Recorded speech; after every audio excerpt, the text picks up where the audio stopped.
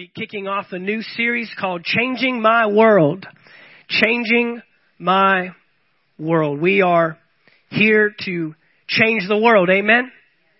The only alternative is that the world changes you. The only alternative is that the world changes you. Do not be conformed to this world. That means become like what's around you, but be transformed by the renewing of the mind. Notice that before you can transform the world, you have to transform your life. So we're talking about changing my world. Because my influence, my testimony, who God has called me to be and what He's given me an assignment to do in this world hinges on what happens inside of me. What happens in me. What happens in my life. And before I can change the world, I have to change my world. Before I can reach the world, right? Isn't that what Jesus said? Go ye into all the what? World. Into all the world. Not some of the world. All the world. And I know that sounds like a daunting task. I know that sounds like, how can I literally go into all the world? Well, when you go into your world, and we each go into our spheres of influence that God has called us to, then we end up reaching the world. We can't reach Africa before we reach our own backyard. We can't be having distant projections of what God is going to do and what God can use me for in different scenarios. But until I focus on my world, until I focus on what's going in my home, my place of business. So come on, I want you to start looking at every entity and every sphere of influence that God has you in differently. Differently. Because that's what God's called us to do.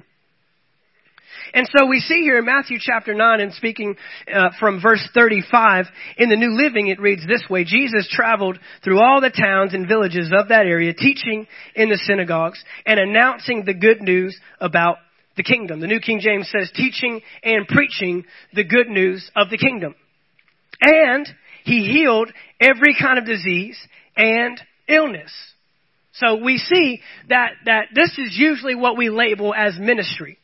The teaching and preaching of the word and the healing or ministering to people's struggles or issues. Here it's specifically talking about physical ailments, healings in people's bodies. And this is usually what we reduce ministry to. And I say reduce because this isn't all ministry.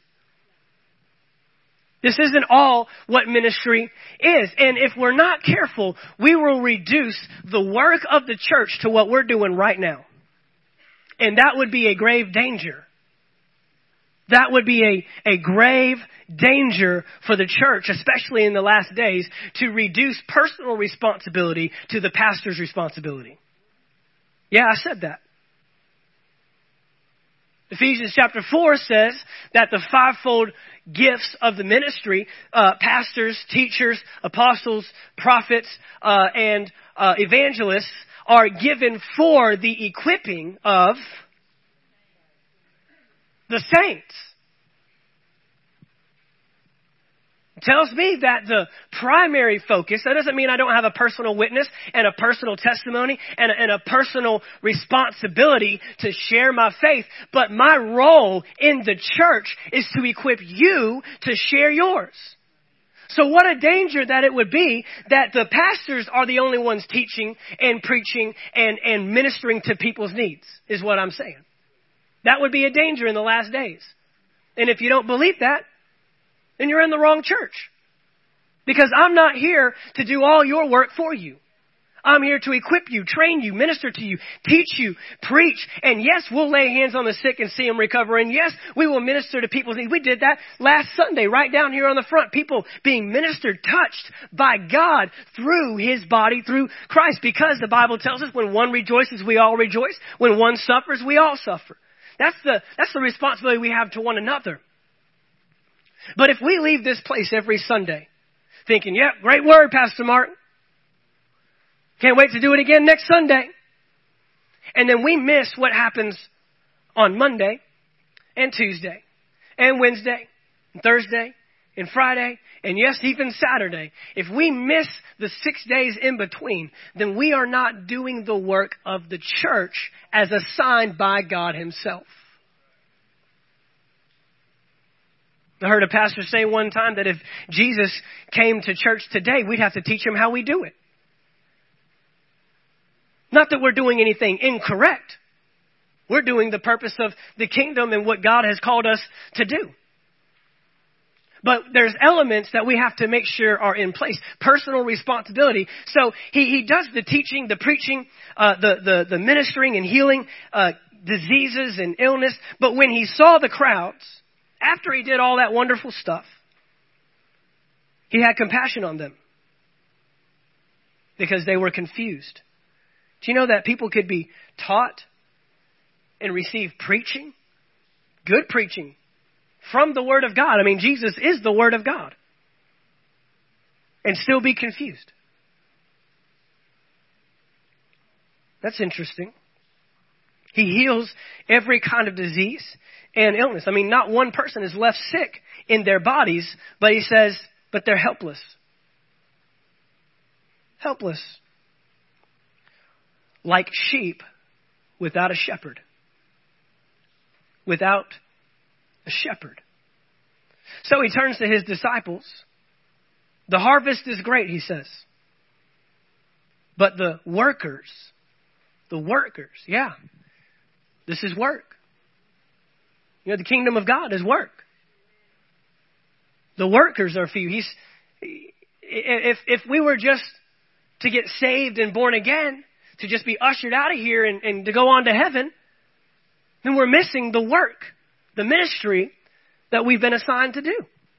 I mean, if that were the case, when we baptize you, we might as well just held you under the water until you passed on to heaven. We have a sign-up sheet for baptism after service. I mean, if that's the case, if we're just useless little pawns in the earth, waiting until the arrival of the soon and coming King. Behold, I come to you quickly. Well, not so quick, Jesus. It's been about 2,000 years since you departed the earth. Don't you see all the struggle and the problem that's going on? What are you going to do about it? Why haven't we gone home yet? Why haven't you uprooted us out of this earth, this thing that's keeping us bound and causing me to sin and causing me to live in all this temptation, all this struggle and all these issues when I've been born again and I've been saved to live in heaven, to walk around on gold streets and live in my little mansion in heaven. Right down the road from Jesus. I can just trot on down to his house anytime I want. Hey, can Jesus come out to play today? Living with God. Such a broken mentality. Such a broken mindset. Such a weak way to live when we are the most empowered thing on this planet. Did you know that? Did you know that? You might not have, but you do. You have power. You have dominion. I said you have authority. We're in the kingdom of God. We're in the kingdom of God. I belong to his government. That means he's got a health care plan for me with a $0 copay.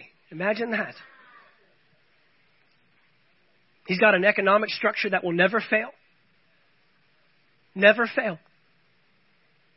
It doesn't go up and down. Because my God owns the cattle on 1,000 hills. I want to see believers stop talking about money. I really do. Because mostly the context that they talk about it is trying to get more of it. We should be living so blessed and so prosperous that we don't even have to think about it. We don't have to think about writing the check. And we don't have to think about checking my wallet to see if it's even in there. I don't even have to, it shouldn't even be a thought in my mind. I should not be bound to the financial institution of this earth so much that I can't even obey when God says to do something with finances. Because it doesn't belong to me anyways. It belongs to him. It belongs to him. It benefits God when I'm living blessed. He's the one that gets benefited. Why? Because his kingdom is advancing. That's how I want to live. God says, bless that person with $100, and I don't have to think, oh, is that still in there? Oh, that check hasn't come out yet, and I got this coming up this week. You just do it obediently. That's how we ought to live. That's the kingdom of God. He says the harvest is great, but the workers, what are you talking about, Jesus? The workers are few. So pray to the Lord who is in charge of the harvest, and ask him to send more workers into his fields. So we talked about last week that we are those workers. We are those workers. He says to pray, but we have the responsibility to be working the ministry of the kingdom, to be sharing our faith. And I'm not talking about sharing our faith like, hi, how are you? Are you a Christian? Are you born again? I'm a Christian. Do you know Jesus?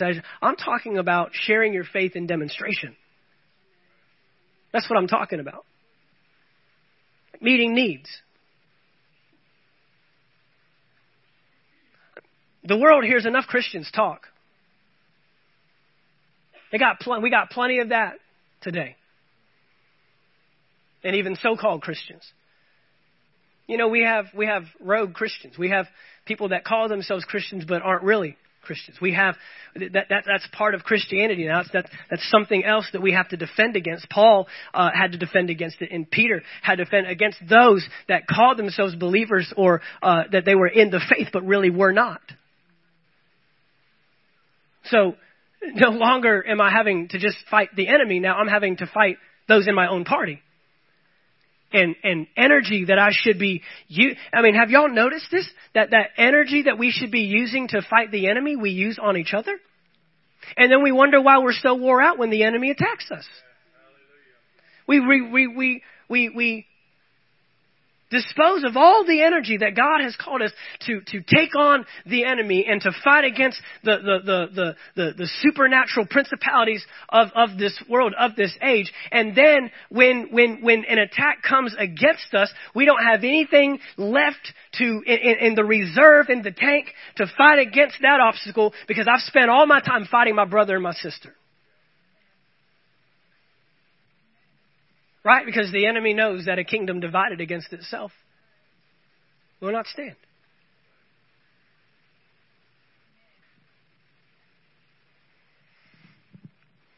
And so it's discouraging to see the faith being weakened in a day and age where we should be stronger than ever.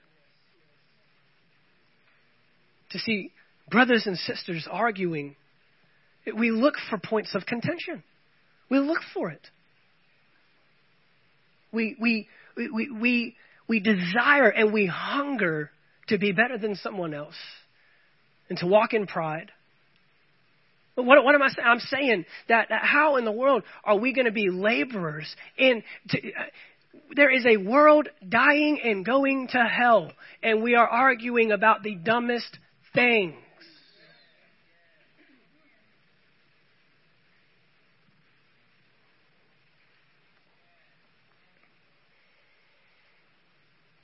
Go with me to Matthew chapter 21.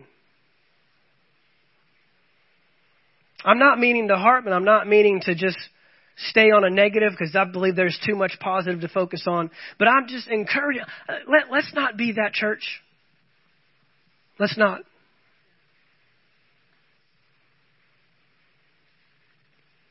We live in a world of opinions and persuasions. And we say things like, I'm entitled to my own opinion while not deserving or, allowing that right in someone else. Because when we say we're entitled to our own opinion, we're really saying my opinion is king and you are entitled to my opinion just like I'm entitled to my opinion. And we share our opinion with people that never asked. That's great. I didn't ask. When I made the post or when I put the picture, I didn't ask what you thought about it. If I wanted to know your thoughts, I would have said, what do you think about this picture? Or about this post? I didn't finish it at the end. Open, but we live in a comment world, right? We can comment on anything. It's accessible. Comment and share our thoughts and our opinions. Number one, before you share an opinion, does it align with the Bible? That's the most important thing. If your opinion doesn't align with the Word, then guess what? You have found a level of preference that you think everyone should reduce their lives to your preference or your way of doing things, but it doesn't even align with the Word of God. Number two, if you're going to share your opinion, does it add value and solve a problem?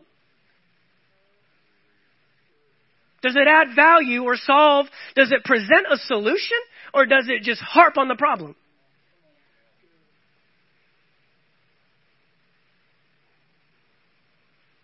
And number three, did they ask for it?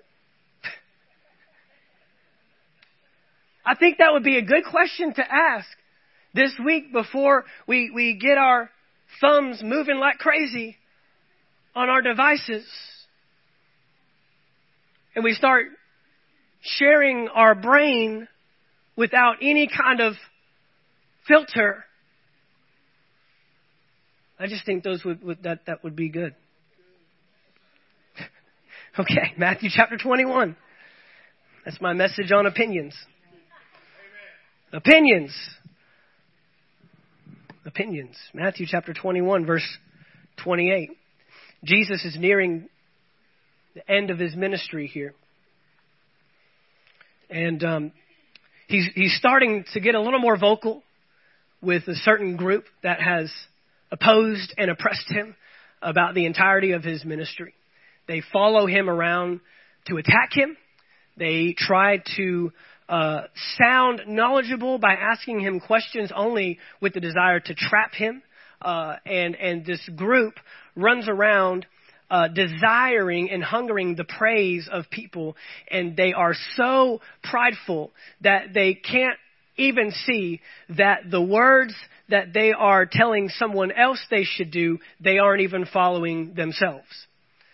This group of people, the Pharisees, the Sadducees, the scribes, the teachers of the law, have so misconstrued who Jesus is and have completely missed the very one that they were waiting and believing that God would one day send, that their eyes are so blinded to anything and everything that Jesus does. And so rather than seeing Jesus heal somebody, they take a look at, okay, what day is it? And are we supposed to be doing that in here? And what caused this person to even be sick like this? Did his mother, did his father sick? And they're analyzing everything else without even realizing that they are so close to the one that got sent, but yet at the same time so far away. Polar opposites. That I could literally be rubbing shoulders with the Word of God, the King, Jesus himself, but yet halfway around the world.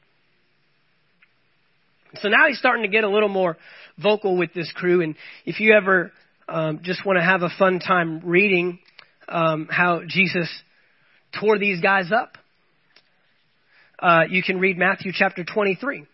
But Matthew chapter 21, he gives a parable here in verse 28. He says, but what do you think about this? A man with 2 sons told the older boy, son, go out and work in the vineyard today. And the son answered, no, I won't go.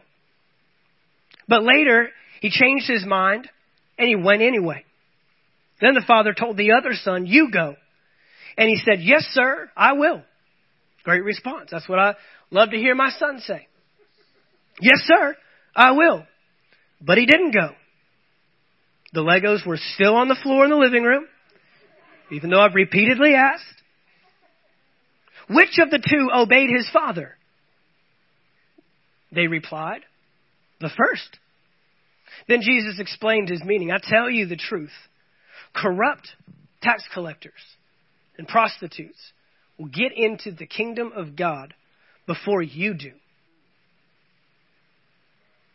For John the Baptist came And he showed you the right way to live, but you didn't believe him. And while tax collectors and prostitutes did.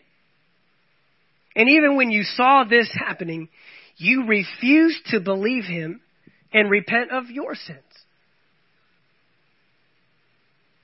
He's identifying the lifestyle of a hypocrite. He's identifying what it looks like to say one thing and do another. In fact, Jesus even told them in a couple chapters later, he said, the things that they tell you to do them. But what they actually do, don't do what they tell you to. Don't do what they do. Don't follow their works. Don't follow what they're telling you to do. Yes, they're spot on. But the problem is that they tell you one thing, but live a different life behind that. He's talking about hypocrites. He's talking about a hypocritical mindset, a hypocritical lifestyle. And this is the thing about hypocrites. A hypocrite never intends to be who he pretends to be. I said a hypocrite never intends to be who he pretends to be. These individuals never had any intention. I was at a conference this past week and a minister spoke and he said that there's 4 different types of potential likability in ministry. You can take this from Jesus' ministry. He said 25% of people will never like you. There was a group that they were never going to like Jesus. 25% will say they like you, but could be persuaded not to like you. And 25% say they don't like you, but could be persuaded to like you. And then 25% will always like you. And in Jesus' ministry, you see all 4 reflected. This was the group that would never like him. This is the group that never had any interest, never had any intention to be turned and to be changed by Jesus. And this is the thing. This is exactly who Jesus is talking about. He even told another parable one time and he said that Jesus leaves the 99 and he'll go after the one. Leaves the 99. And the 99 were the Pharisees. He's showing by a very real contrast who God and himself, Jesus, is going after. He's not even referring to his own ministry. He's referring to the ministry of John the Baptist. And he says, John the Baptist came. And that was the last of the last prophets. He was the last one. Because they killed and they murdered and they slaughtered all the prophets up to then. He talks about that. He says, woe to you in Matthew chapter 23. Woe to you. Prophets would come in. The voice, the mouthpiece of God, the very mouthpiece of God would come in, share what God was saying, share what God was doing. Prophets like Isaiah, Jeremiah, Jonah, all these individuals that were sent by God to minister to his people. And one by one, they'd take them out. John the Baptist ended up having his head taken off. And there were people that followed. And it wasn't who you would think. The prostitutes and the harlots and the tax collectors and all the people that were evil. These were the people that were filling the church of this day. These were the ones that believed in God and would repent from their sins. We had Pharisees also, Pharisees that heard the same word, heard the same message, but had a different response. How are we going to change the world if we don't have a response to the Word of God? An accurate response to the Word of God. I think sometimes that, I've been in church all my life. I'm 35, so I've been in church 35 years and 9 months. I was born in church. Not literally in a church. I was born in a hospital, but very quickly after that, that's all I've ever known. That's all I've ever seen. And I have a hunger now more than ever to see the church change the world.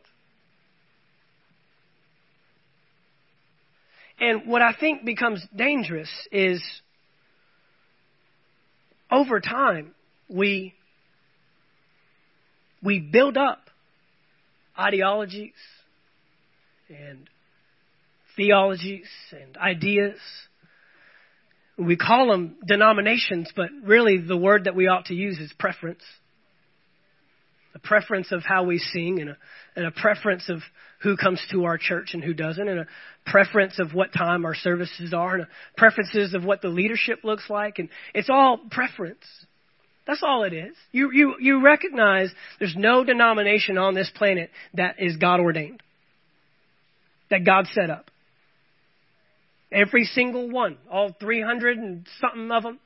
And that's just Christianity. I'm not talking religion. I'm talking denominations. That's 360 something different ways of reading this one book. That's what that means. That's not what's going to get anybody to heaven. And more importantly, that's not what brings heaven to earth. Our circles and our gatherings. And I'm thankful for the people, the ministers that I grew up around. I'm so thankful for the rich word. I have a rich legacy and a rich inheritance of the word of God. But I never want to make their word the word. All those people could do, all that the Kenneth Copelands and the Kenneth Hagins and the Bill Winstons and the Benny Hinns and whoever else, all that they could ever do is point you to this word. They are not king. They came into this world and they will depart from this world the same way they came in. We will all return to dust if we are not taken up when Jesus returns. It's not that they are not more triumphant than the Word of God. And you need to get around people that will take you to the Word of God and teach you the real, the rich Word of God. I tell people all the time, if you aren't in a church that's preaching the word, you need to find a church that's preaching the word. And I happen to know one. And that's nothing on me. But you got to get around somebody that values this for what it is. I brought out my big Bible today. This is my big Bible. And it's got so much stuff in here that God has showed me. I said, God has showed me. Regardless of who the mouthpiece was, God showed me. And I'm thankful for the vessel, and I'm thankful for the mouthpiece. I tell people all the time, and I got this from my pastor, Pastor Earl. He would tell people all the time, don't believe the word because I said it. I didn't make it up. Whether it's good, whether it's bad, whether you receive it, whether you don't. It's not on me. You can't go to the devil when he's bombarding your body with. Pastor Mark said that we could be healed. Pastor Mark said that by his stripes. Try that out. See what happens. Didn't work out real good for a group in Acts. No, it's the word of God. And so whatever level you come in today, whether you've been in church all your life, whether it's something that you value and you honor and you're studying it and you're in it today, there's other ministers of the word in this room today. There are others that are literally ministering the word, operating in gifts of ministry. And whatever level that we're in today, it's all got to come back down to obedience. It's all got to come back down to.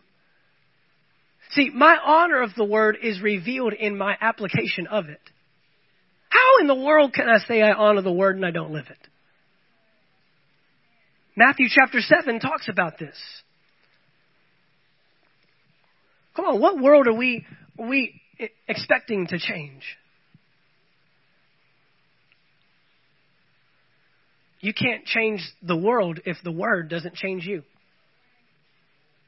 That's why we're talking about changing my world. I know everybody wants to change the world. And it's probably the greatest hunger and the greatest passion inside everybody on this planet is to know my purpose. Everybody wants to have purpose. Everybody wants to have a reason for existence. And even people that don't honor God, they want to know, why am I here?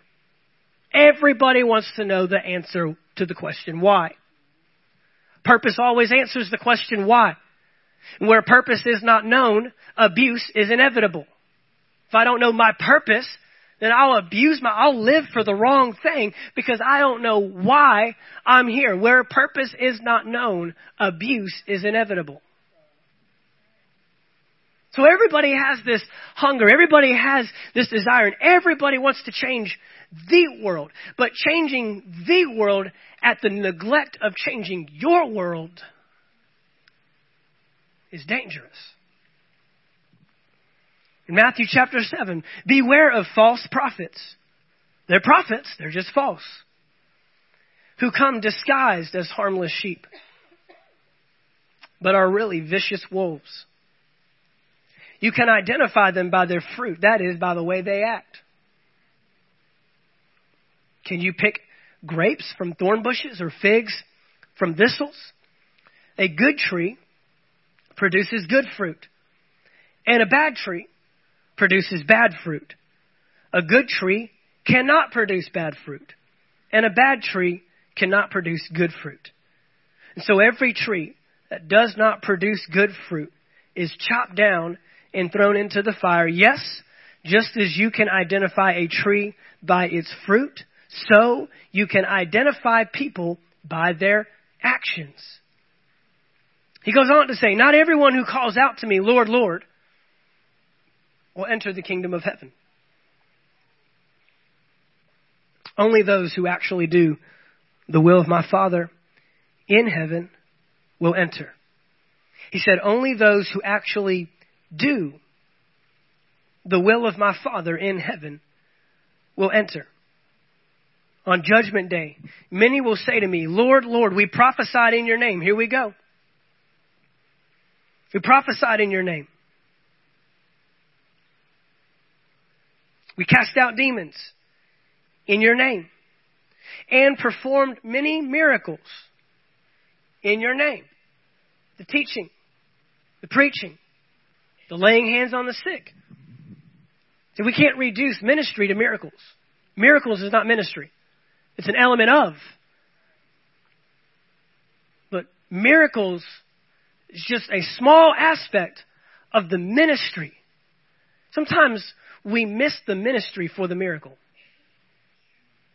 We miss the ministry for the miracle. We are looking for the miraculous, and we miss him in the monotonous.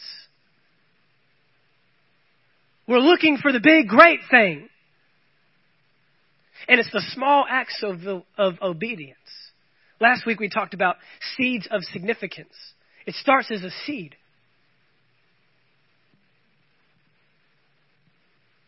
No, you're not going to get a healing evangelist ministry if you can't pray for the person in aisle 22 at Walmart.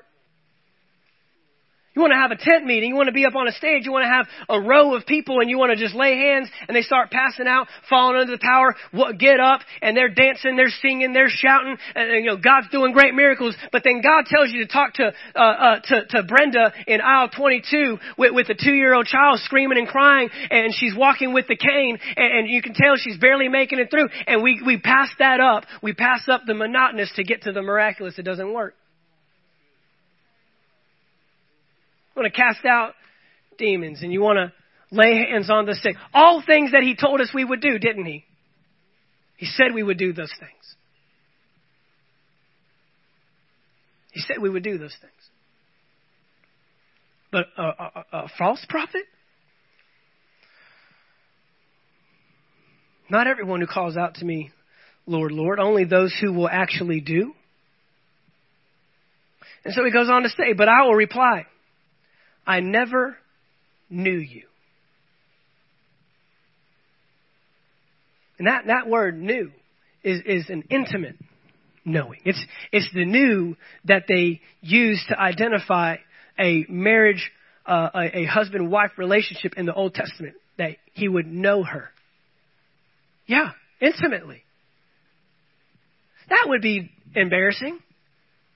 To get to heaven, stand before Jesus, and he says, who are you? Who are you? I never knew you. He says, get away from me, you who break God's laws. And so he goes on again to contrast.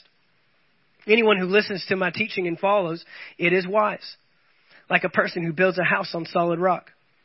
And though the rain comes in torrents, and the flood waters rise, and the winds beat against that house, it won't collapse, but it is built on bedrock. But anyone who hears my teaching and doesn't obey it is foolish like a person who builds a house on sand. And when the rains and floods come and the winds beat against that house, it will collapse with a mighty crash. Contrast. You got the one that says, yes, Lord, I'll do it, and never does. And you got the one that says, no, I don't want anything to do with that, but ends up doing it. You've got the one that hears the word, builds his house on sand. He heard the word. You notice they both heard and they both had storms. Identical scenarios. It's a contrast. He's talking about who's going to change the world. He looks, notice he didn't go to the Pharisees and said, pray to the Lord of the harvest. Why? Because they're not invested. They're not invested in the ministry. They're not invested in laboring. They're taskmasters. They're not invested in actually getting involved and getting down and dirty with the people that God has called us to redeem and God has called us to save. And this is what I'm saying, is it provides a different approach to life. It provides a different approach to walking through Target. It provides the next time you get a horrible waitress or waiter, it provides a different perspective.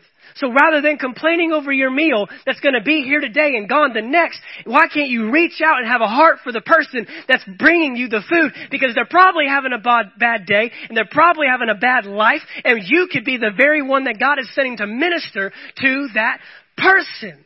This has got to change. This is not working. That's what I'm talking about. That's what I'm talking about. I'm not impressed with this if we don't take it with us. Take it with us into the highways and the byways, into Cheddar's and into Academy and into Walmart and into Target and into your lives, into your kids' games. Getting mad and upset at a ref. We laugh, but I've seen it happen. I've seen it happen. Do you need some glasses, Blue? What's going on? You need some help out there? My kid is not going to be a soccer pro. In fact, I told him, you're not playing this game anymore. I'm done watching you run out there and struggle and do what you do, man. Go do something that you're good at. And my wife gets on to me. No, you need to encourage him. Encourage him to quit soccer and play more baseball. This is ridiculous. Come over on the sideline, winded. Man, you're struggling out there. You doing okay? No, I'm loving it. I'm having a great time. You haven't kicked the ball once. They're not even kicking it to you. I love him. I sure do. I'm not going to watch him. He has a great time. And that's what it's all about, right? Just let him have fun. No. You guys are losing. I know they ain't keeping score, but I'm keeping score. And you are not getting a snack and a fruit punch after this game. We got to go work on some stuff. Not even that good, and yet I'm going to get all upset and forget the whole reason why I'm even out there. I know it's a different perspective, and I'm not harping. I'm not coming across. I don't want to come across as, fed up and just. But we've got to change, guys. We've got to. And if this is all the sphere of influence that God ever gives me, I've got to manage this well. And I've got to tell you today that we've got to do better. If you can't hold your tongue, don't have the conversation. I'm serious. If you can't refrain from pulling it up, delete the app. Delete Facebook? It's so funny every time I talk to people about Facebook. Oh, but if I get rid of it, then my kids won't be able, my parents won't be able to see the pictures of the kids. And I'm, really? Well, I won't be able to talk to so-and-so. Okay. Now we've really degraded.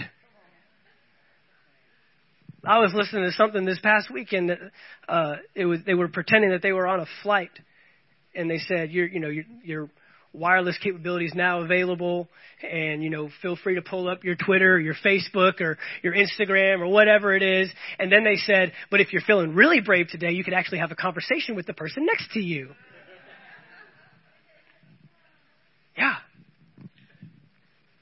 Yeah. What am I saying? I'm saying we've got to have a different perspective. I see people that say they want to change the world, but we miss every moment that we have to change the world. We overlook it. I want to fly to Europe. You don't have to fly. It's actually a lot more inexpensive than that. It could cost you a meal. To have a meal with someone. And to actually buy their meal. What's that doing? Building relationship? Building trust? Hey, I just want to take you out to lunch today. Hey, do you mind if I get your groceries? It's the kingdom way. Changing my world. The people that are changing the world first changed their world. They allowed God to work right here. Right here. Before I judge and criticize and what's going on, even if I know it's blatant sin and it's just completely wrong, God, what are you showing me? And you know what else I found out is that when we do see people in sin, and when we do see people fail, and we do see people struggle, the Word of God never condones condemning, accusing, and judging. But it always condones healing and restoring. So I wonder if our approach to people's struggles is even creating an environment conducive for health and healing. Even creating an environment where you could help them with that struggle. But maybe our presentation is so lacking tact and so lacking the love of God ultimately. Are you getting this? Is this?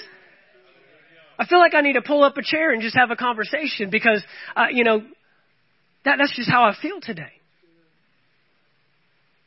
I want to see the world change just as much as you. And I haven't been perfect at it. I can tell you right now that I've yelled at umpires and I've yelled at referees and I've gotten upset with waitresses and waiters. I sure have. I can tell you right now I'm not always patient with my son. I can tell you right now that I miss opportunities in my own house to walk in the love of God and to be the man of God that God's called me to be. I can promise you that I have right now, and I'm standing transparent before you today, telling you that I've got to change my world before I can change the world. Even about ministers, the Apostle Paul wrote that we are to first look after our house before if we don't look after our house, how can we look after God's house?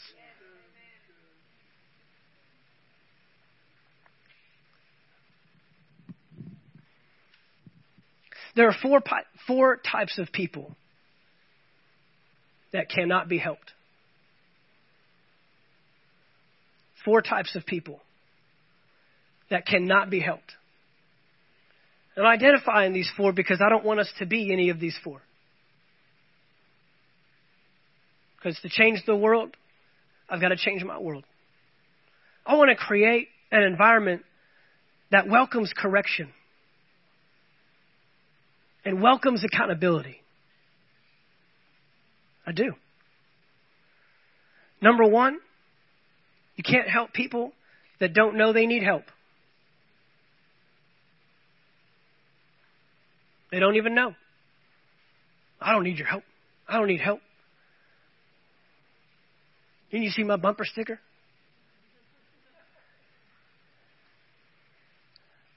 We talked about it in the Winning Within series. Full notebooks, but empty lives. Can't help people that don't know that they need help. Number two, you can't help people that don't want help. Ever tried helping someone that doesn't want any help? You ever tried reaching out to someone that doesn't want to be reached out to? That's tough. And the thing usually is they're one decision away from turning everything around. That's all. One tweak.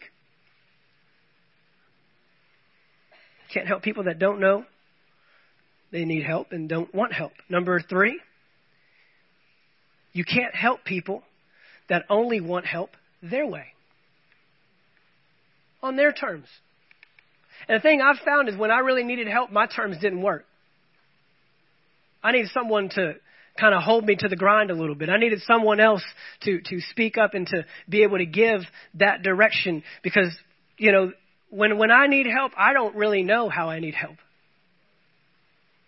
I need some outside influence. And then number four, you can't help people that won't help themselves. I'll meet you halfway. But you got to put in some effort. You got to show me you really want this. You got to show me that this is something you value. You got to show me that the change that you recognize and realize you need in your life, you're willing to make the steps because I can't go all the way for you. You realize the cross was just a halfway point, right? Jesus couldn't go the whole way for us. He said, I'll meet you halfway. I'll go to the cross. And that was a lot of halfway, right? He went pretty far for only going halfway. Laid down his life, sacrificed who he was. But guess what? You still have to come to him. And you can come as you are, but you can't stay as you are. You can come as you are. This is a place right here. You can come as you are. You can come as you are. And I don't care what it looks like on the outside. Because God is after what's on the inside. God's after what's on the inside. God's not concerned with the outside. The outside will change as the inside, right? You'll be identified by your fruit. Well, how do you get fruits? You got to first have roots. We've talked about it before. Jesus isn't into behavior modification. Just get the right fruit on the outside, stapling apples to apple trees. But you never get the right root. Let's put some roots down. Worship team, if you come. I know this was a little more dry. I know it was a little more direct, but we're talking about changing the world, guys. This is the last days. Does anybody believe that anymore? I think we've heard that so much that we've just like, whatever. I don't know about you, but it's closer today than it was yesterday. Yeah. I want to make a difference. I want to make a difference. I want to be the difference. I want to be the difference. I thank God for the body of Christ. I thank God for services like last week, where we got to minister to some of our own. Where we got to recognize that, man, we've got struggles, challenges. And I'm not saying we ever really get past that. The kingdom of God is full of struggles, full of challenges. But at some point, we've got to reverse it and be in a place where we can help others through their struggles. Develop a little maturity. Develop some authenticity. Not in a prideful way. Saying, look, man, we got to come out of this. We're better than this. You're bigger than this. That's how we change the world. Because we get our stuff together. We let His blood cleanse us. We let His blood make us free. And let me tell you something right now. When you come into the kingdom of God, you are not a sinner saved by grace. You better get that terminology out of your mouth and out of your mind. You're not a sinner. You're not a sinner. I said you're not a sinner. You're not a sinner. Sinners sin. They practice lawlessness. They practice sin. But you've been redeemed and bought by the blood of Christ. You have been made new. You are a new creature in Christ. I'm seeing the hands go up because you know I'm a new creation. Old things have passed away. Behold, all things have become new. And now here's what I got to do. I've got to introduce my mind to my spirit. Because who I think I am, I no longer am. So now I got to teach my mind, because your spirit is saved. Your body can never be saved, but your mind is getting saved. It's in the process renewing the mind. Renewing the mind. So I put off things of the flesh. And I can bark like a dog, but it doesn't make me a dog. And just because you sin doesn't mean you're identified by sin. He's faithful and just to forgive you and cleanse you from all unrighteousness. You are righteousness. I am the righteousness of God in Christ Jesus. He sees me as His righteous Son. He sees me as made new, and the old does not hold me down. You're not a sinner saved by grace. You were a sinner. You're saved by grace. Now you're a believer. Now you're in the brethren. Now you're in the house of God. Now you're a citizen of the kingdom of God. And we don't break His laws anymore. And every time a law pops up that says, that's not what we do here, I put it down. I don't do that anymore. And I don't argue about it. And I don't try to try to stay as close to the edge as... Come on, you know some people that are barely saved. Doesn't take much to... And then you mature even past that, and then you even flee the appearance of evil.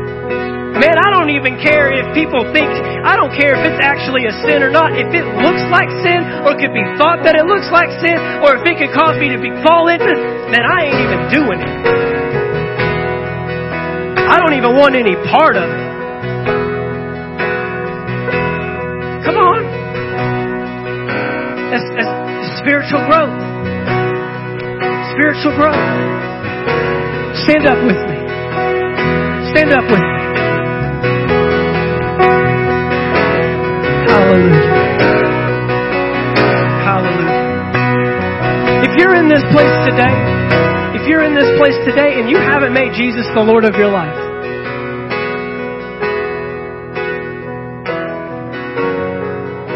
now I got to give a disclaimer, because we probably all heard altar calls or calls to salvation, but I'm asking if you haven't made Jesus the Lord of your life. That's what I'm asking. And when Jesus is Lord, that means He's owner. He owns it all. And the Bible says to confess Jesus is Lord, Romans chapter 10. Well, a confession isn't just something you say with your mouth. It's a commitment. That word confession, back then, a man's word meant a lot more than it does today. And the word confess means to come into a verbal contract, a contractual agreement. That's what confess means. So if you have not confessed or made Jesus the Lord of your life, I want you to have that opportunity today. Because you need to know that Jesus is the Lord of your life. And again, this is the safest place you can ever make that confession. If you can't confess Jesus is Lord in a room full of saints, how in the world are you ever going to confess Him out there?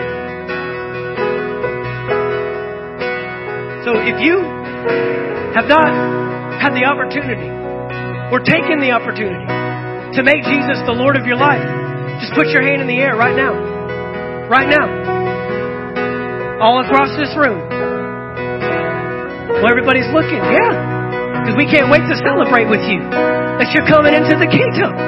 How awesome. Why would we want to miss that by going like this? Did anybody come down? Anybody? We can't wait to hug you. We can't wait to celebrate it. We can't wait to Okay, everybody's good? Everybody's made Jesus the Lord of their life? Awesome. So guess what? Now you can lead someone else to make Jesus the Lord of their life. Isn't that awesome how that works? Be fruitful and multiply.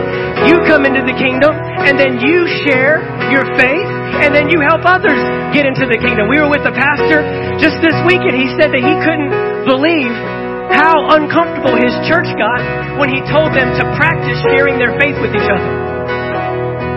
I'm not going to make you do that today.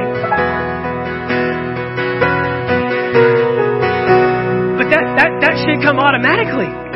Hey, you don't know Jesus? Hey, I can't wait to tell you about Jesus. I can't wait to tell you about what He's done for us and what's in store for us. You need to receive Jesus as your Lord. That's changing my world. That's changing my world. What if we led someone to Jesus once a month? Oh, that's the job of the evangelist. They're those outgoing, outspoken. No. Nope. Everybody leading someone to new life in Christ. And then you say, you got to get a part of a local church. You got to become a part of the family. You got to get connected. You got to get baptized in water. You're letting go of the old and you're coming up. Is this boring anybody? Are we all so mature and so far down the road that we don't have a hurt and a burning and a passion for those that don't know Jesus? Man, we need to know Him and we need to share Him. Once a month, once a week. Once a week, one person. Between now and next Sunday, one person that you've talked to that says, man, you know Jesus. I don't have time for it. Yeah, you do. You do. Delete the Facebook app and you'll find out you got a lot of time for stuff. Yeah. Let's not miss the moments of significance. Significant moments in the cubicle. Significant moments in my house. Significant moments. God revealed to us significant moments.